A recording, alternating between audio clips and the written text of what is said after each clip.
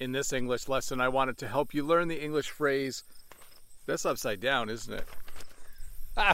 In this English lesson, I wanted to help you learn the English phrase, there are plenty of fish in the sea.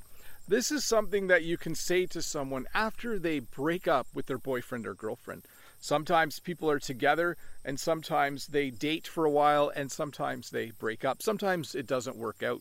And then one or both of them might be sad, and if you know one of them, you could say, hey, there are plenty of fish in the sea.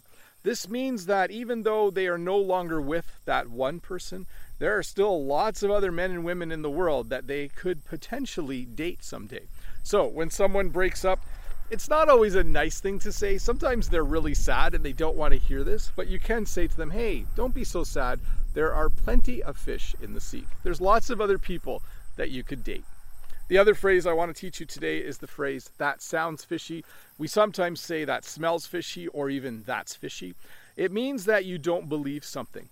If my brother said to me, hey, I know this guy, and if we each give him $1,000, he will give us $3,000 in a week if we invest money with him, I would probably say, you know what, that sounds fishy. That doesn't sound like it could be true. That sounds like it might be something illegal. That sounds fishy. I might say that smells fishy, or the whole thing seems fishy to me. It would mean that it's a situation where I don't really trust what's happening. Certainly if someone said to me, hey Bob, give me $1,000, and if you invest it with me in 2 weeks, I'll give you $5,000 back, I would probably say, no, I'm not going to do that. That sounds fishy.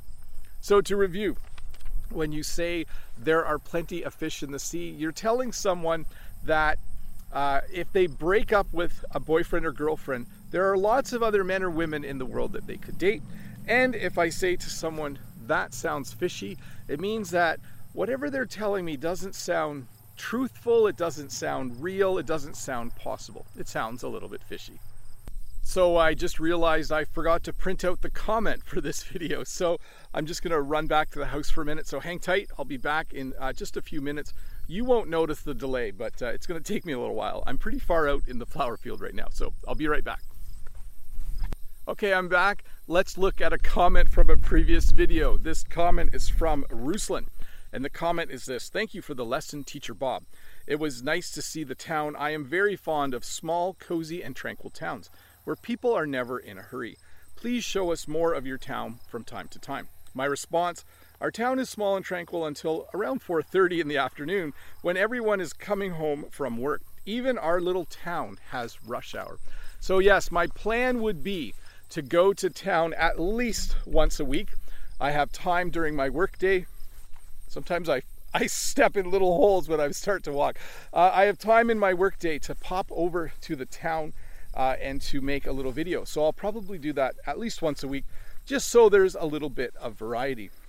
And I wanted to talk a little bit today about all of our Lisianthus. I know I've been out here a number of times. The Lisianthus bed, if you can see, is a little emptier than normal.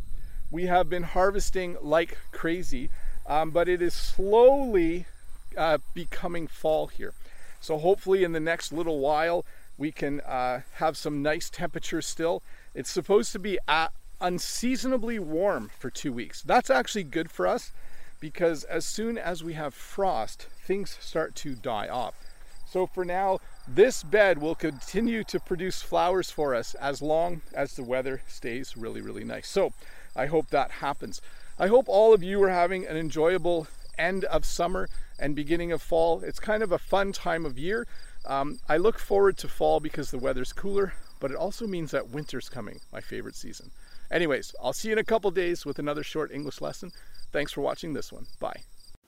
Hi, Bob the Canadian here. Thank you for listening to this English podcast lesson. If you would like to support me in the work that I do as an online English teacher, please visit patreon.com/BobTheCanadian.